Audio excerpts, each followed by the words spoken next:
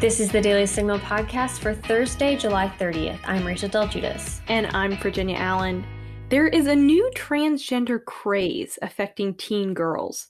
Lauren Evans and I recently spoke with Abigail Schreier on the Daily Signal's Problematic Women podcast about her new book, Irreversible Damage, the transgender craze seducing our daughters. Schreier explains a disturbing trend among female teen friend groups who decide together that they are men and begin taking hormone pills and even make the medical transition. It is a profound conversation, and we're excited to share it with you all on this show today. Don't forget, if you're enjoying this podcast, please be sure to leave a review or a 5-star rating on Apple Podcasts and encourage others to subscribe. Now, onto our top news.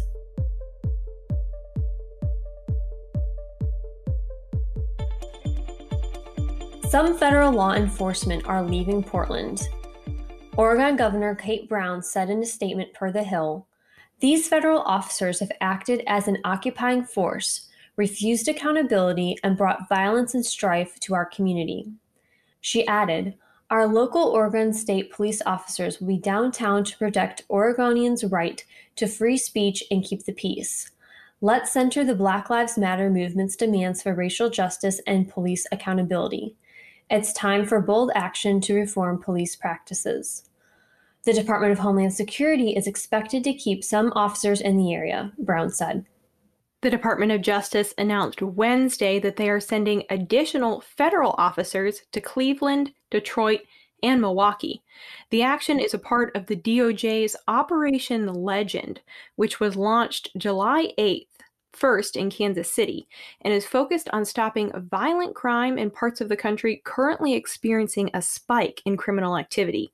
Attorney General William Barr said in a statement that, "Today, we have extended Operation Legend to Cleveland, Detroit, and Milwaukee, 3 cities that have seen disturbing increases in violent crime, particularly homicides. For decades, the Department of Justice has achieved significant success when utilizing our anti-violent crime task forces and federal law enforcement agents to enforce federal law and assist American cities that are experiencing upticks in violent crime. The federal agents and investigators will work alongside local law enforcement to get shooters and other violent criminals off the streets." President Trump said on Wednesday that he is going to bring fairness to big tech by way of executive orders. On Wednesday, Trump tweeted, "If Congress doesn't bring fairness to big tech, which they should have done years ago, I will do it myself with executive orders. In Washington, it has been all talk and no action for years, and the people of our country are sick and tired of it." CEOs of Apple, Amazon, Facebook, and Google participated in a hearing on Wednesday to discuss whether the companies have misused their power in the online marketplace. Here's a clip from remarks Representative Jim Jordan of Ohio gave at the hearing. "I'll just cut to the chase. Big tech's out to get conservatives. That's not a suspicion. That's not a hunch. That's a fact. July 20th, 2020, Google removes the homepages of Breitbart and the Daily Caller.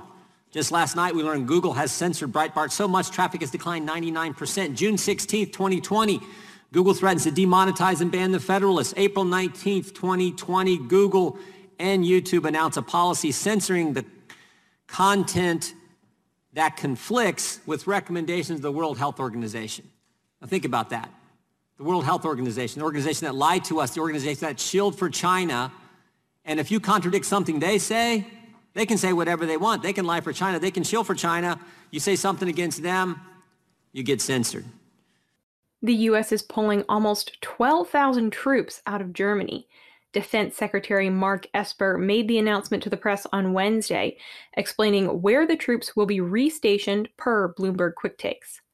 The current EUCOM plan will reposition approximately 11,900 military personnel from Germany, from roughly 36,000 down to 24,000, in a manner that will strengthen NATO, enhance the deterrence of Russia, and meet the other principles I set forth. Of the 11,900, nearly 5,600 service members will be repositioned within NATO countries, and approximately 6,400 will return to the United States, though many of these or similar units will begin conducting rotational deployments back to Europe. Esper said the move will cost several $billion over the course of time. The action is being taken, at least in part, because Germany has failed to stay on track with NATO's defense spending agreement. In 2014, all NATO countries agreed that they would be spending at least 2% of their gross domestic product on defense spending by the year 2024. But Germany is not on track to meet that deadline. After Esper's announcement, Trump told the press that American soldiers are, quote, there to protect Europe. They're there to protect Germany, right? And Germany is supposed to pay for it. Germany's not paying for it. We don't want to be the suckers anymore. So we're reducing the force because they're not paying their bills. It's very simple. They're delinquent. Now stay tuned for my and Lauren Evans' conversation with Abigail Schreier about her new book, Irreversible Damage, The Transgender Craze Seducing Our Daughters. Now, we do discuss sensitive content and topics that may not be appropriate for children, so you might want to finish this podcast at a later time if you are currently with little children.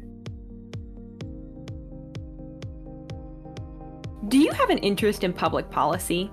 Do you want to hear some of the biggest names in American politics speak? Every day, the Heritage Foundation hosts webinars called Heritage Events Live. Webinar topics range from ethics during the COVID-19 pandemic to the CARES Act and the economy. These webinars are free and open to the public. To find the latest webinars and register, visit heritage.org/events. The word transgender was pretty uncommon in mainstream media and society only 10 years ago. Today, we regularly hear about someone who came out as transgender or who has begun transitioning to be a male or a female. The rapid growth in those who identify as transgender almost feels more like a social trend. We talk on this podcast a lot about this issue because it affects more than simply just those who choose to transition. We know the impact biological males who identify as transgender can have on women's sports. And we know that for parents, siblings, and friends, it can be extremely challenging to watch someone you love mutate their body because they don't feel comfortable in their own skin. This is a really complex issue and a very sensitive one. Abigail Schreier has become an expert on the transgender issue in recent years. She's interviewed parents of children who chose to transition, transgender youth and adults, the doctors who perform the surgeries, and those who refuse to do so, even individuals who have detransitioned. Schreier's research and findings are all composed in her new book, Irreversible Damage, The Transgender Craze Seducing Our Daughters. Abigail, welcome to the show. Thanks so much for having me on. It's great to be here. So I want to start out and acknowledge you are not a conservative activist or any part of any right of center think tank. You are a journalist. That's right. I think I appreciate you asking that because I really wrote this as an open investigation. I didn't have a dog in this race when I set out to do this project. I really just wanted to explore what was happening to teenage girls.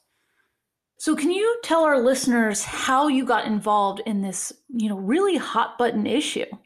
Sure. So I wasn't actually interested in taking this on per se.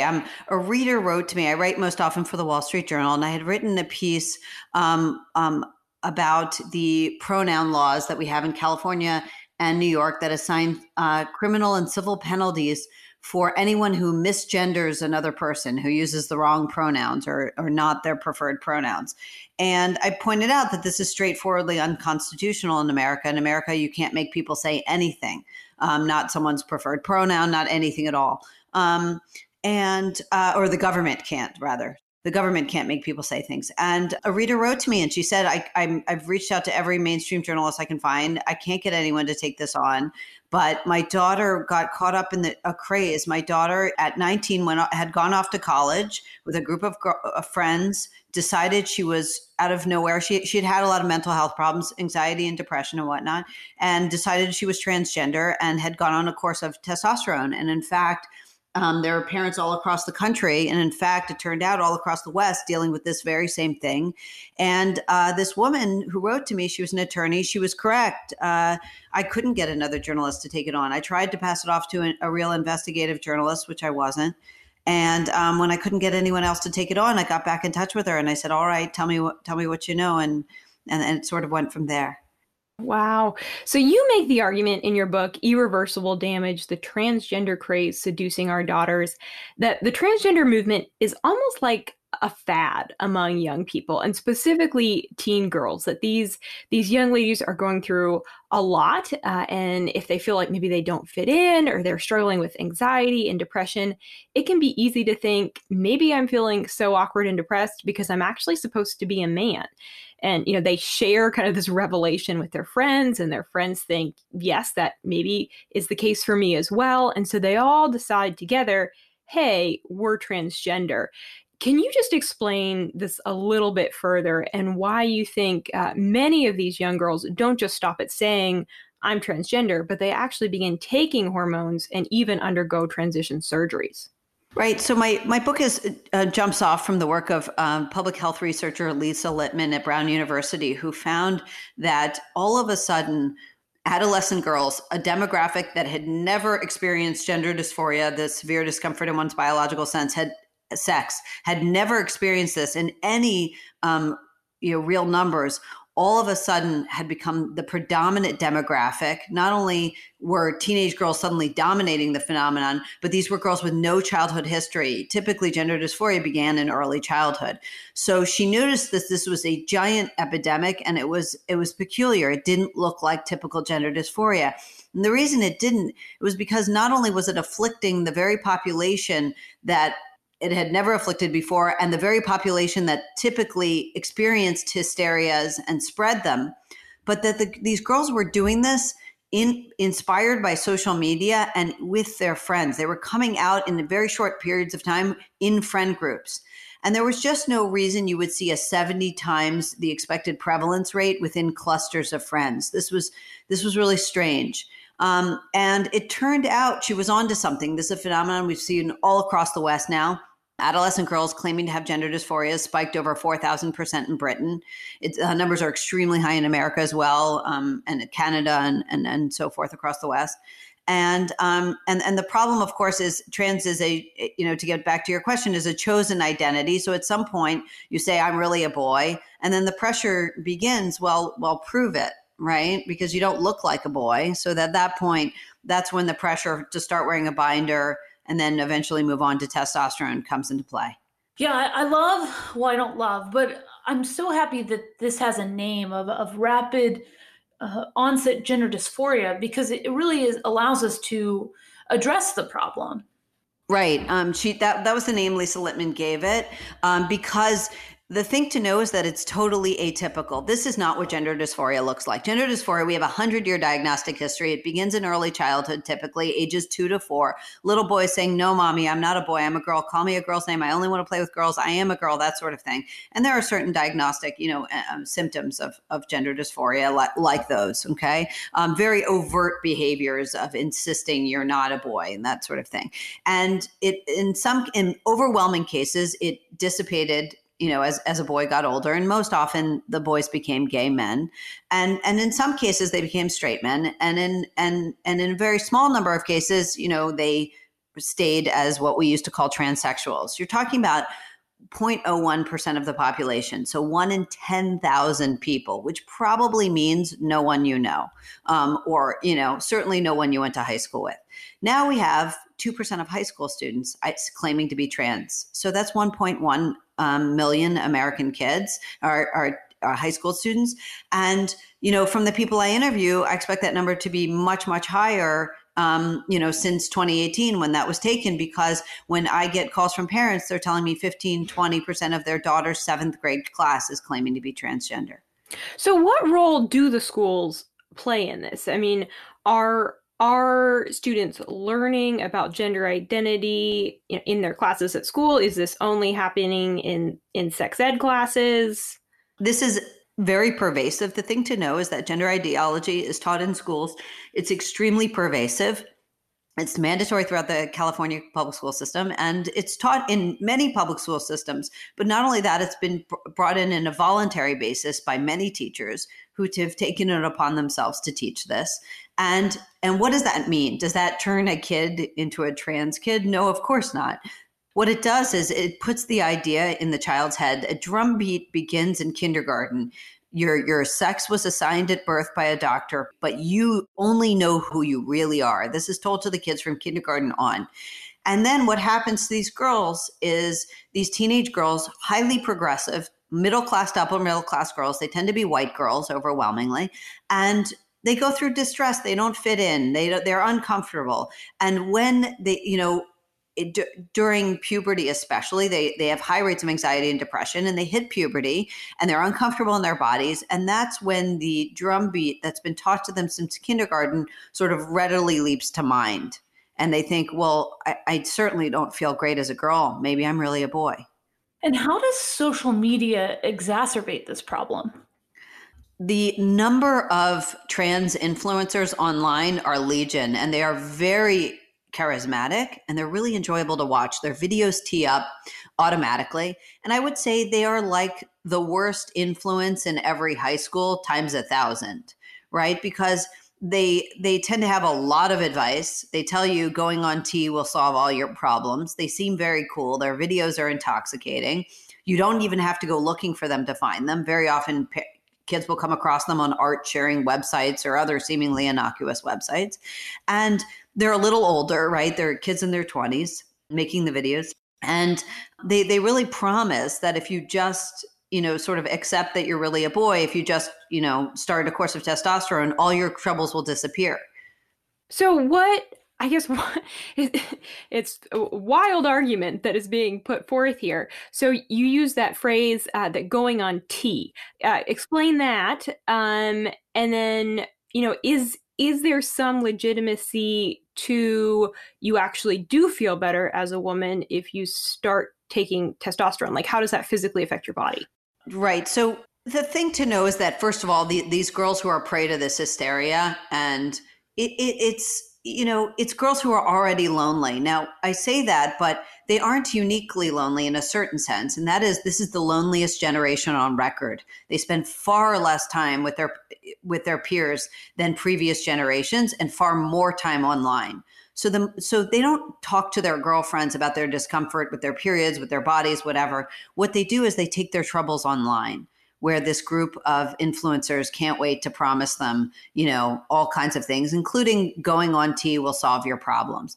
And the truth of it is, the sort of insidious thing about testosterone is it has certain good effects, okay? Now, these girls are getting it at 10 to 40 times what their bodies would normally handle. And it does a few things. One, it delivers euphoria. So the girls feel great and they think, oh my gosh, I was right. I really was supposed to be a man. It seems to confirm that. Two, it suppresses anxiety. And remember, anxiety is one of these girls' biggest problems. So it gets their anxiety under control. They get a euphoria and they're socially bolder and braver than they've ever been. And it redistributes fat. It really does seem to be a cure for female puberty. Of course, there are lots of negative side effects. It comes with enormous cardiac risk, several times the rate of heart attack, because testosterone thickens the blood. It leads to, in addition to permanent, hair, body and facial hair, can alter facial features, lower the voice. It alters private anatomy. It leads to clitoral enlargement, which does not seem to go away. And then the biggest one, that we're aware of is infertility. It can raise the risk of endometrial cancer significantly, which is why doctors will recommend a prophylactic hysterectomy if you've been on it for 5 years. Wow, those are some major changes to the body. And I wanted to get into kind of what safeguards are in place or not in place, and what is the process of a young girl decides that she's transitioning? How does she go from that step to, the hormones and then even eventually the surgery? If you talk to transgender adults, as I have of previous generations, they will often tell you that there was a process that they went through to begin their medical transitions. The thing to know today is that it is easier to get testosterone for a teenage girl very often than even to get her ears pierced. The age of medical consent varies by state. In Oregon, it is 15. In Washington state, you're entitled to mental health care without parental permission at 13. So the age at which you can give informed consent varies by state. And there are clinics all across the country, including places like Planned Parenthood, that give out testosterone on a first visit without even a therapist's note. So you go in, you sign a waiver, you insist you have gender dysphoria, and you walk out that day with a course of testosterone, which is a Schedule III controlled substance. Wow. So Planned Parenthood is really kind of the leading provider of a lot of these drugs. Is that what you're saying? It's certainly a leading provider. I don't know if it is the leading provider, but wow. Yeah, it is a major provider of testosterone, and it's very easy to obtain. Now, what about from a therapist's perspective? How do conversion therapy laws affect what a therapist can and can't say to a teenager who comes to them and says, "Hey, I think I am maybe a man or maybe a woman." What laws restrict what they can and cannot say? So conversion therapy bans, which we now have in I think 19 states last time I checked, really were a Trojan horse, because they sort of purported to ban, so-called gay conversion therapy, which of course brought to mind the really grisly practices, electroshock therapy and whatnot, used in prior eras. So they purported to ban those things, but they actually included gender identity language, as well as, being broad bans on all conversion therapy. They included gender identity language, which meant for the first time, therapists could not allow a child to get more. You couldn't contradict a person who came to you and said they had gender dysphoria and that their problem was they were in the wrong body. It made therapists extremely nervous to do that, because if they didn't go along with it, they might have been accused of converting someone out of their gender identity. So they no longer were free they no longer feel free even to suggest, wait a second, you have a lot of other mental health issues. Why don't we deal with those first? They don't even feel free to say that. Wow, that's wild. It's not allowing a therapist essentially to do what they've been trained to do. But you talked with a lot of teen girls when you were writing this book, young ladies who either had transitioned or were moving towards that step. What were their stories? What did they tell you about how they were doing now that they were, taking hormones, or maybe had a mastectomy or other surgeries? Yeah, tell us a little bit about what they had to say. If these girls had gone off and were flourishing as, identified boys, I wouldn't have written the book. If these girls weren't cutting off their families, experiencing massive depression, not dropping out of college, not getting jobs, I wouldn't have written the book. I sort of would have said, okay, they made this life choice, that's up to them. But instead, it was a picture of girls in terrible anguish whose solution, they're running to, surgeries and hormones, had not made them feel better at all. And they certainly weren't thriving. And I'll give you one example of a young woman, Desmond, who told me the moment that she identified as transgender in high school, she got so much celebration, not only from the school therapist and from the school, but from every doctor she talked to. Everyone, insisted she was right and she was brave and so forth. And she went on testosterone, and the testosterone, which is delivered in extremely large doses to women, 10 to 45 times what their bodies would normally handle, caused uterine cramping, which it can do. It causes vaginal atrophy and uterine atrophy. And the uterine cramping was so severe, it necessitated a hysterectomy. And when she woke up, and I think she was 21 at the time, when she woke up with a hysterectomy in the hospital, all of a sudden she didn't have any cheerleaders around her anymore. And for the first time, she realized this has been a horrible mistake, and no one was really there to guide her anymore. Yeah, I mean, that seems like all young teenage women want is attention and to feel part of something. But I wanted to get a little bit deeper into what detransitioning looks like. Is it as simple as stopping taking the testosterone, or do you need to get another surgery to change back? So it depends. It depends what you've done, but the alterations, of course, many of them are permanent, and it depends. So you can't change some of these things back. And some of them can, everybody's body is a little bit different. If you remove breasts, that's it. The game over. You can't get those functions back. You can't ever breastfeed, and you can't ever probably ever get any kind of erotic sensation that you once had. Breasts, I talked to surgeons, and I learned that breasts are actually far more complicated organs than people think. It really isn't just the appearance of a breast, but there's a complicated structure there, and it's all that functionality is destroyed. But as for testosterone, some of the effects of testosterone will go away and some won't. So, the body and facial hair is there to stay. It'll change your voice. It'll change your, it may permanently have altered your features a little bit. It really depends on the body, on the individual, and their, particular makeup. So what are the emotional effects of a woman who starts taking those pills and then decides, okay, this isn't the road I want to keep going down, but they've caused that permanent damage to their body? The detransitioners are a group of very brave, men and women who've come to, they certainly have a lot of clarity. And I always enjoy talking to them. But yes, of course, because they regret what happened, there's certainly a risk of, they're dealing with a lot of unhappiness. All the things that were covered and so easy to obtain to transition are no longer free.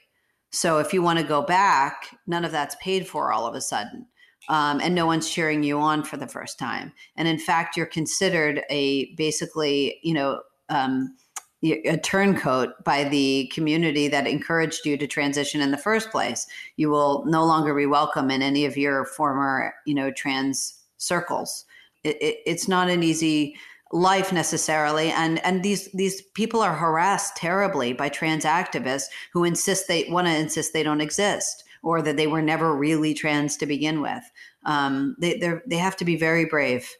One of the main arguments for going ahead and taking the testosterone or having the surgery is that if a woman doesn't feel like who she really is inside, she's going to commit suicide. But the numbers show that the opposite is true. What is the suicide rate for people who do go ahead and have the surgery or take the testosterone? So I don't know that we have good numbers on that. First of all, a couple of things. It depends what you mean. There are long-term studies, obviously, of male to female transsexuals, but this is a fairly new population of these girls who suddenly decide they're transgender. We've never seen numbers like this before. Between 2016 and 2017, the number of biological females getting gender surgeries in the United States quadrupled. So we're seeing an explosion. So for the first time, we're seeing real regret. Look, the rates of suicide are high. I don't want to undermine, I don't want to suggest that this isn't a population that we should be worried about. We should. And the problem is, of course, that we have no proof that they insist, the activists insist, if you don't transition, you'll kill yourself. But here are two problems. One, we have no proof that the gender dysphoria is what's causing the suicidality. We know that these are girls with a lot of other mental health issues. And two, we have absolutely no proof that affirmation and medical transition, relieves the suicidality. So given that, the suicide narrative is really false. It's not something that should be used to coerce people into making irreversible decisions.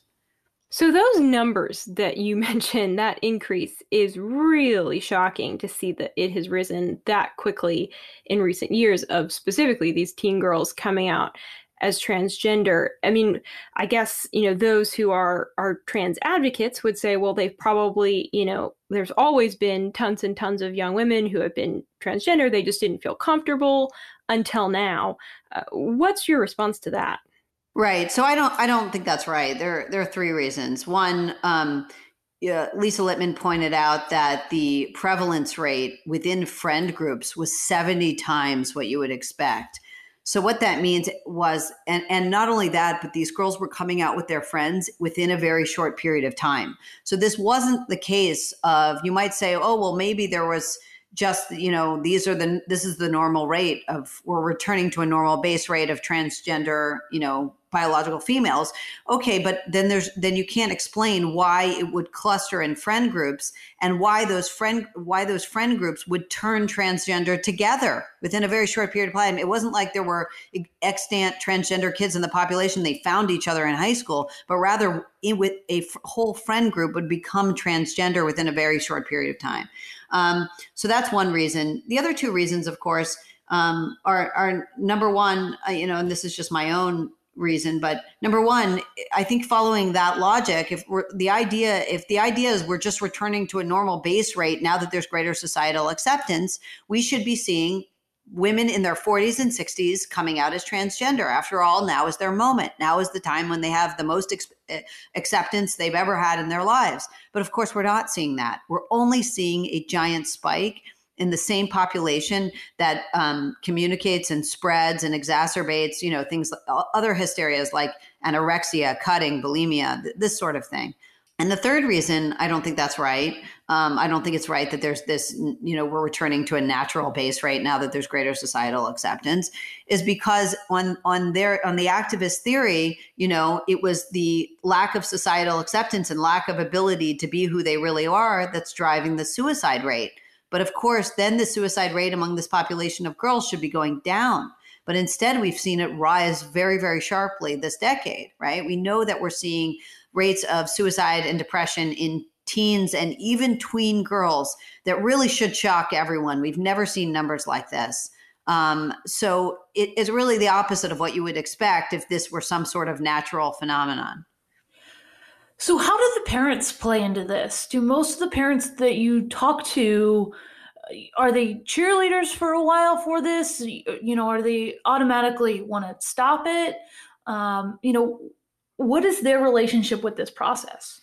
So the parents I interview are overwhelmingly politically progressive, which I think has to do with a lot of things. But one reason is, of course, their kids are in the schools that have a lot of gender ideology in them. And they're overwhelmingly politically progressive. And what happens is the girl comes out at 11 or 12 or 13 and says she is gay, or she's pansexual, or she's asexual. She makes this announcement. And these parents who are very concerned, very loving, and very devoted parents, and they love their daughters very much, and their daughter's a very precocious young girl who also has anxiety and depression very often, they want to make her feel good, and they say, okay, honey, you're gay. That's great. Let's go to the Pride Parade, or we want to support you in this. And in many cases, within a year or so, the girl then kicks it up a notch and she says, actually, Mom, I'm really a boy. And a lot of the parents tell me this because they say, I supported LGBTQ rights my whole life, but I wish I hadn't sort of so completely embraced this, because I think my embrace of her announcement at 13 led her to rebel even more. And I think there's something to that, meaning that what the girl was asking for was an opportunity to individuate. But Gen X parents are so eager to co-opt and helicopter and be there for every one of their daughter's announcements, from I want a new ear piercing to anything else. They want to be right there with her, and they want to do it too. That sometimes when they don't let her have the rebellion, they don't recognize her sexual identity announcement as a rebellion, and they co-opt that, she then goes for something more. So then what is your advice to parents whose daughter does come to them and say, I think I'm a man? I mean, are there resources out there that parents can turn to? Yeah, there are great resources. Parents of ROGD Kids is a great one. There's also Fourth Wave Now. But I would say that, and there are good psychologists, although they are harder to find because so many of them practice affirmative therapy. So many of them will actually just work to ingrain this further in her mind.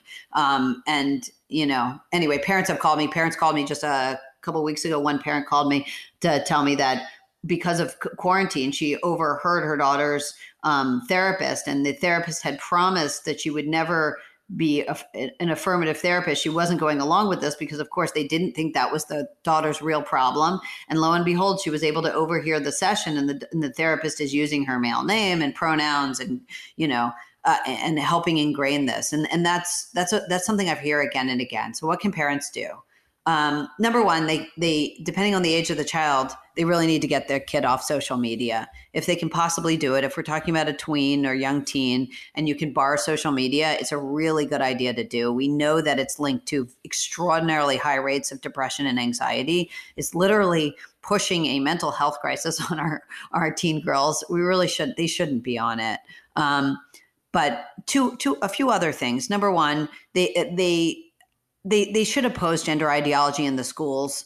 Parents have no idea how radical it is, how aggressively it's being pushed, and it's really confusing an entire generation.